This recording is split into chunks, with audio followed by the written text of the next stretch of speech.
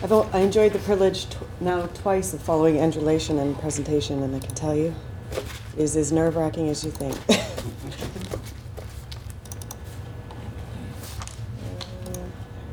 Okay. So, on this principle of sort of following on from the discussion yesterday, I think there's actually going to be large parts of the presentation I don't have to go over because we've already had some discussion of some subprime mortgage lending, and is this really the crisis of the subprime borrower, or is that just what popped the bubble? Basically, I conceived of this paper because the subprime borrower had achieved somewhat of a celebrity status in the context of this kind of unfolding tale of financial woe, where these kind of illiterate, financially illiterate, I should say, financially illiterate, kind of poor, struggling individuals had kind of dealt a fatal blow to these highly sophisticated, extremely wealthy, and as we're always told, very clever, financial actors. And I wanted to kind of problematize, who are these people that are subprime borrowers, and what has been their experience of the period before the crisis, which was one of 7 years, pretty much since the dot-com bubble. In the period after that, 7 years of financial market growth, financialized growth, and before that, Joe Stiglitz's great phrase, the roaring 90s, of this Goldilocks economy, with in America in particular, but low inflation, expanding macroeconomic growth. So what was the subprime borrower's experience of this time, before obviously the crisis and now after? So I think the issue that I'm coming into is the term subprime, which I think is kind of taken a little bit too much at face value. So very technically, the term, to be a subprime borrower, you need to have a FICO score of less than 600. So FICO is obviously the kind of industry standard. There are all kinds of variations, and they're all proprietary, exactly how they spit out the numbers. But basically, I go into a little bit of detail about how you get such a score. But it's kind of employment record, income levels, how much debt you already have, how many accounts have you had in the past and closed. So that's your attrition rate. Have you ever paid late fees? So these kind of categories to generate a score. So these sort of myriad of employment, income, and credit history characteristics are used to generate an overall picture of credit worthiness. But I think that overall, I would say, in contrast to Paul's presentation yesterday, I definitely don't put as much stock in the calculative technologies that are present in credit scoring. I really think that credit, the whole mechanism of risk characteristics and applying them to individuals, which I can talk about later, which I found out through a different route. This is not a reliable technology. Credit, if anyone's pulled their credit report, you'll see that the credit rating agency tells you right away, before they even give you the score, this is the mechanism you need to go through to fix what's on the report. They know that what they're giving you is a mishmash of data that's incomplete, often has duplicates. You will have more than one credit report with one credit rating agency, so any one individual can have up to 6 credit scores based on where they're getting their information from. So I don't really think it's a very reliable technology, and I don't think the surveillance capacity of it is particularly powerful. But I do think that the technology has been used, but not in the same way as some, as a lot of issues about consumer lending have kind of purported it to be. Instead, I want to move kind of beyond this, referring to these groups of people as subprime and asking, who are they? Who are the socioeconomic groupings within American society that make up the subprime borrower? Because in one sense, constantly referring to them as their risk score, their risk characteristic or their credit score, I find takes it a little too seriously. So in this, what I found in the course of my research was that essentially a huge portion of subprime borrowers are essentially low-income households, those under the age of 35, so the young generation, and senior citizens, so that's those who are retired. and over 65. And I would have very much liked to have done a comparison of the US and the UK, but unfortunately the UK has absolutely no data to verify anything about household financial situation.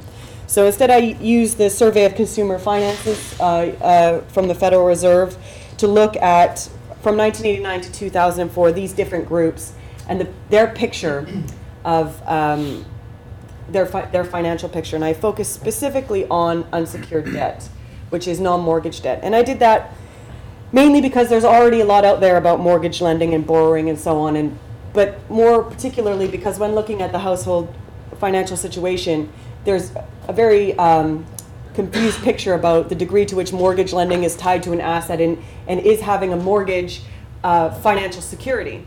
Is having a house financial security, as we see. Is having a second property that you're letting out, in some interpretations can be seen as a very good kind of healthy household portfolio, but in practicality it can be, in some cases it can actually ruin somebody. So I just wanted to take the picture of lending based on, tied to assets out and just look at unsecured lending, because it's pretty clear that this is, this is lines of credit, installment credit, car loans, and in the case of the young, student loans. So this is the types of expensive borrowing that are undertaken for consumption of particular goods, goods that are not assets, basically. So, so why does it matter? Why does unsecured debt matter? Well, it matters because I think that it tells a particular, when you see the figures, you'll see a particular account of distress, financial distress, amongst these subprime groups, the old, the young, and the poor. And it shows the degree to which they're using very expensive credit to finance their standard of living, their basic living needs as well. And in that sense, it shows not only a great degree of inequality, that growing financial inequality, but the real problems. So actually, before I go there,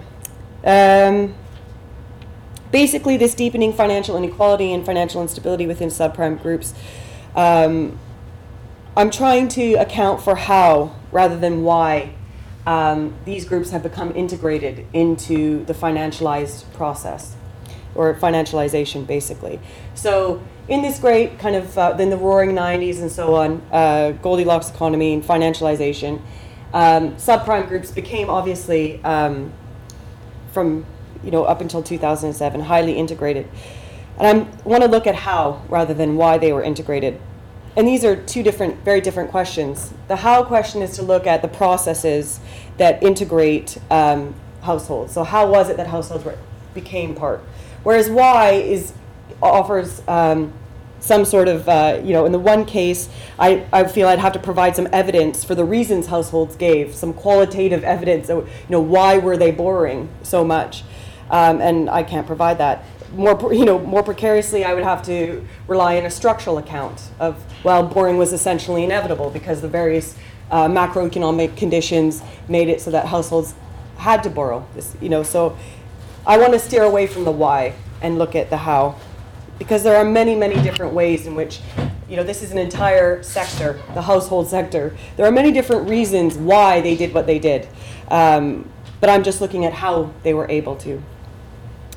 Or the processes that were affecting them. So in that sense, I'm trying to say don't read too much into what I'm trying to say, because then it ends up being some bigger question about is this the end of capitalism, and I have no idea. So what are these three processes? What are the how? Firstly, there are the transformations in retail banking, which operated with little regulatory oversight, but that essentially made lenders dependent on the type of financial inequality and indebtedness that we have. They became dependent on these reliable streams of outstanding debt payments to facilitate securitization, but also, for their own credit stock, basically. Otherwise, you get the situation that Andrew talks about, in which you're just servicing the debts you already have. You can't issue anything new. Secondly, subprime groups experienced a terminal decline in real income growth, the rate of real income growth. So there was a degree of income stagnation, and this took different forms, obviously, for the young, the retired and the low incomes. For young people, it was the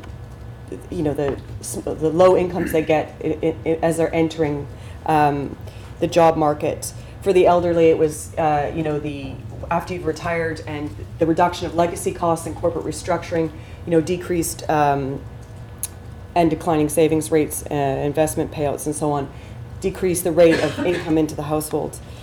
And thirdly, the receding state support in America saw a huge increase in the cost of living. So for the young, it was education. I myself have an enormous student loan.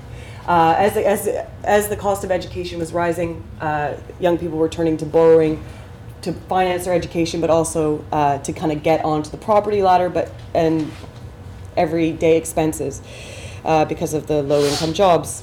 The elderly as well, medical costs is a huge issue, and for low incomes. What period are you talking about now? Oh yeah, sorry. This is, yes, you're right, 1989 to 2004, which is when the data is available. So what is interesting about this is that I'm talking about, these are a financial picture of subprime households up until 2004, which is not even when this subprime borrowing reached its zenith in unsecured and mortgage lending. So we can see that there is quite a protracted period of already before 2004 of indebtedness and so on. So, this innovations in retail banking, I'll kind of breeze over because you guys have all heard it and just focus on what I think is a little bit different. So again, I've already talked about risk-based pricing. I'm a little bit more convinced. Well, let me start with asset-backed securities. So private credit creation. My line is asset-backed securities is private credit creation. The bank's ability to recapitalize loan pools allowed them to, this always happens, I don't even get to the case study, allow them to create credit within their own business model.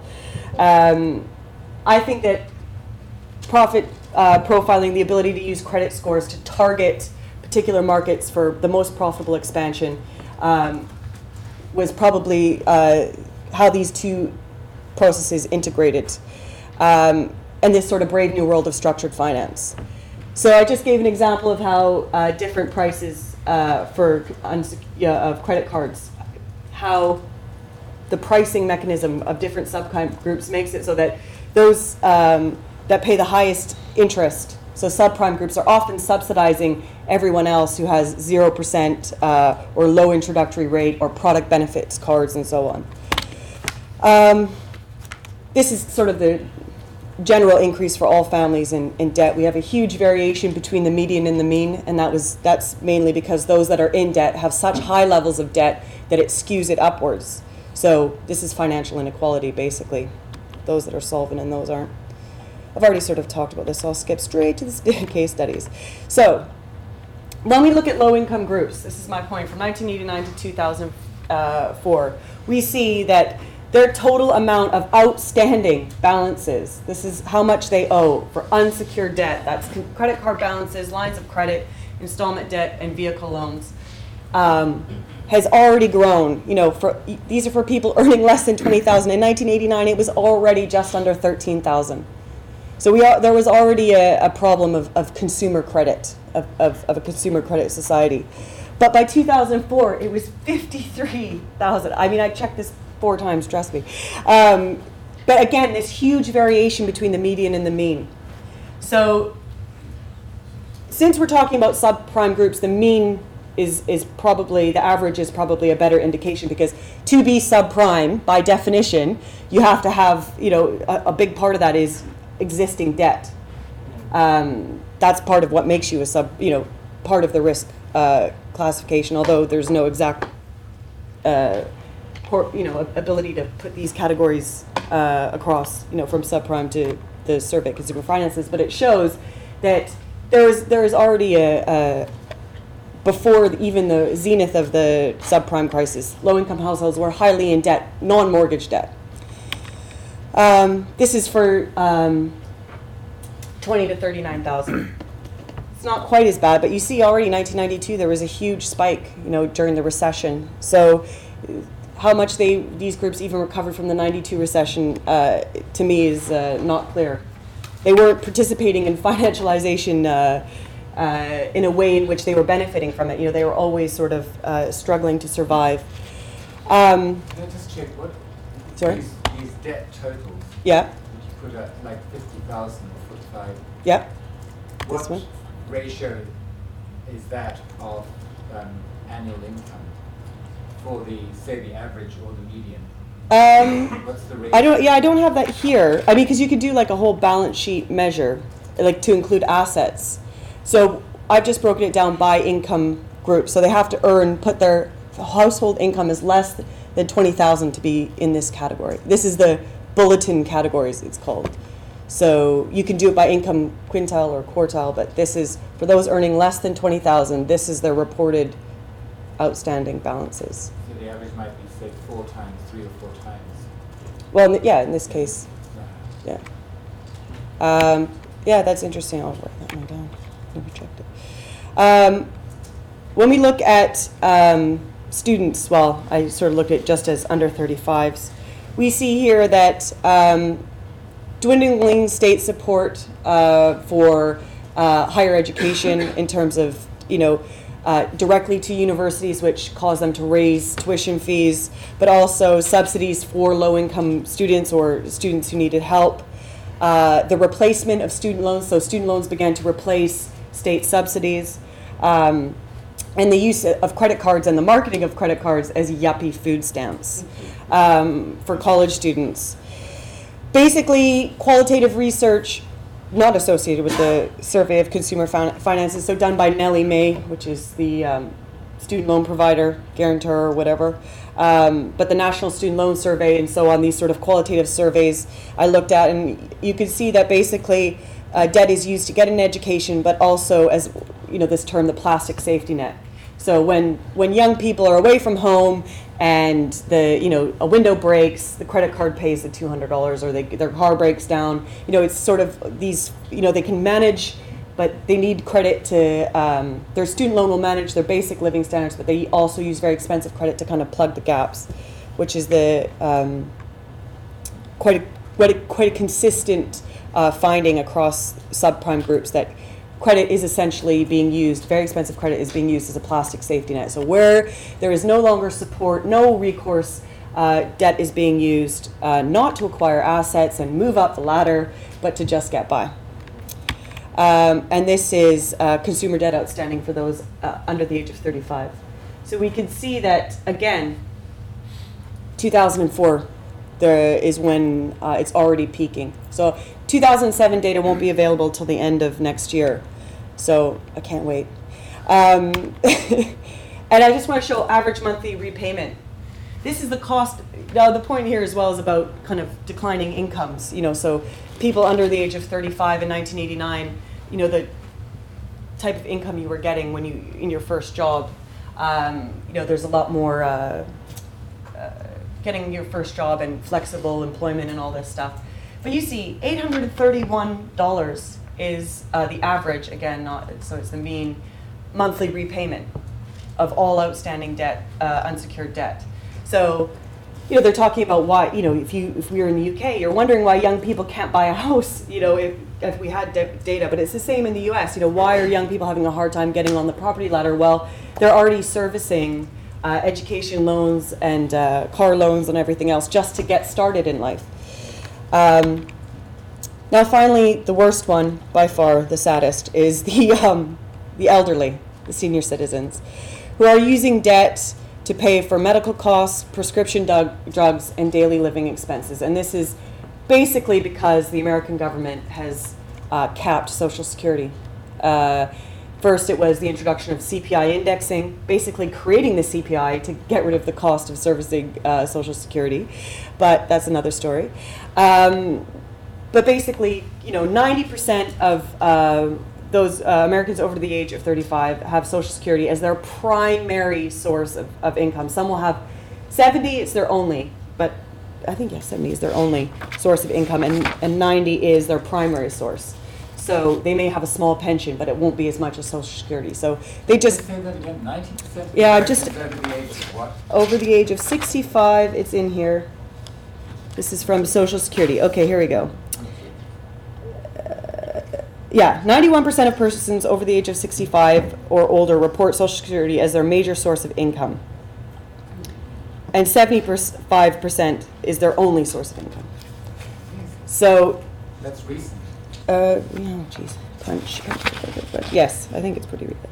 2004. 2004. So, now, yeah, you think that's sad. Look at the rate of, I could not believe this. I was certain this was wrong. I searched, anyway, but 650 different graphs, because they actually produce a graph for every variable they have. And I found that they had it too. So there's this huge spike in the amount of unsecured debt by 2004, which, are we surprised here? Yeah? Yes? How many people does that represent? I mean, what's the size of the course on which you calculate the mean? Off the top of my head, it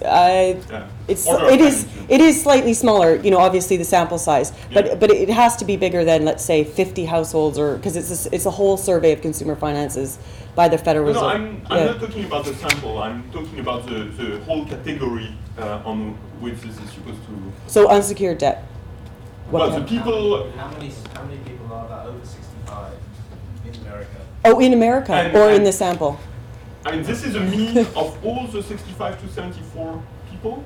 That means of all people aged 65 to 74, the mean unsecured debt for all these people is 278,000. Yeah, and it's medical loans mainly, yeah. Yeah, I know, I didn't believe it myself, trust me, I checked. The Federal Reserve has it as well. The main thing was borrowing for Medicare, for prescription medical loans, basically, is the main source of borrowing here. So, who are they borrowing from? Banks. Wells Fargo, for example, has a huge medical loans. But I just wanted to read. And the interesting thing about this is, and you can see the strategies that the banks are adopting to get seniors to pay, which really made me cry, was that, it's true, it did. Was that they have different, when they go into delinquency and default, obviously they're more afraid that the person's going to die because all the debts will be discharged. So they always want the debt to be serviced. So, they actually do market research on how to rattle old people's cages. So, you appeal to their honor, you've always paid your debts, haven't you? You don't, and they get them they sell them viaticals, which is they get them to sell their life insurance policies back to them. To get money to release, to pay back the debts, and you just, if you read it, I mean, you really think this is sick. This is sick to call up little old ladies and say you have no honor and how could you do this? So anyway, I'll finish up. So the picture, and this is repayments for the over 65s. Again, $700, and that's why you sell your life insurance. So when we move beyond this kind of risk characteristics to understand subprime borrowers. I still don't understand how let me just finish. How can a debt of 300,000 lead to repayment of 700? Because this is a category they use that doesn't that is just monthly repayments. So they ask them, how much is your monthly repayments? They don't exactly correlate. Does that make sense? But we'll talk. I could tell you later. It's just idiosyncrasy about household balance sheet surveys. Anyway, so moving beyond the risk characteristics to understand who the subprime borrowers are and their experience of kind of the roaring 90s or the past 7 years of financialized growth, we get quite a different picture of who these people are, but also how they've become integrated, which is through a lot of dependence on debt. Incomes are stagnating. There's less support from the state. Living costs are rising. And essentially, a lot of debt is being used as a sort of plastic safety net, in many ways replacing the type of support that they would have expected in decommodified form, so state or quasi-state functions. So I think that it's very safe to kind of say that basically that the subprime, the groups of the subprime became a very profitable avenue for expansion, but also met the needs of kind of the brave new world of structured finance. They have clearly very reliable rates of indebtedness, which will promise income streams over the long term. This is highly profitable, but also became a need for many of the retail specialized lending kind of outfits. In that sense, I don't think that this is really an issue of kind of financial illiteracy or kind of incredulous borrowers. I think that this expansion to subprime groups is really about broader structural inequalities that have been quite prolonged and persistent. So that's me.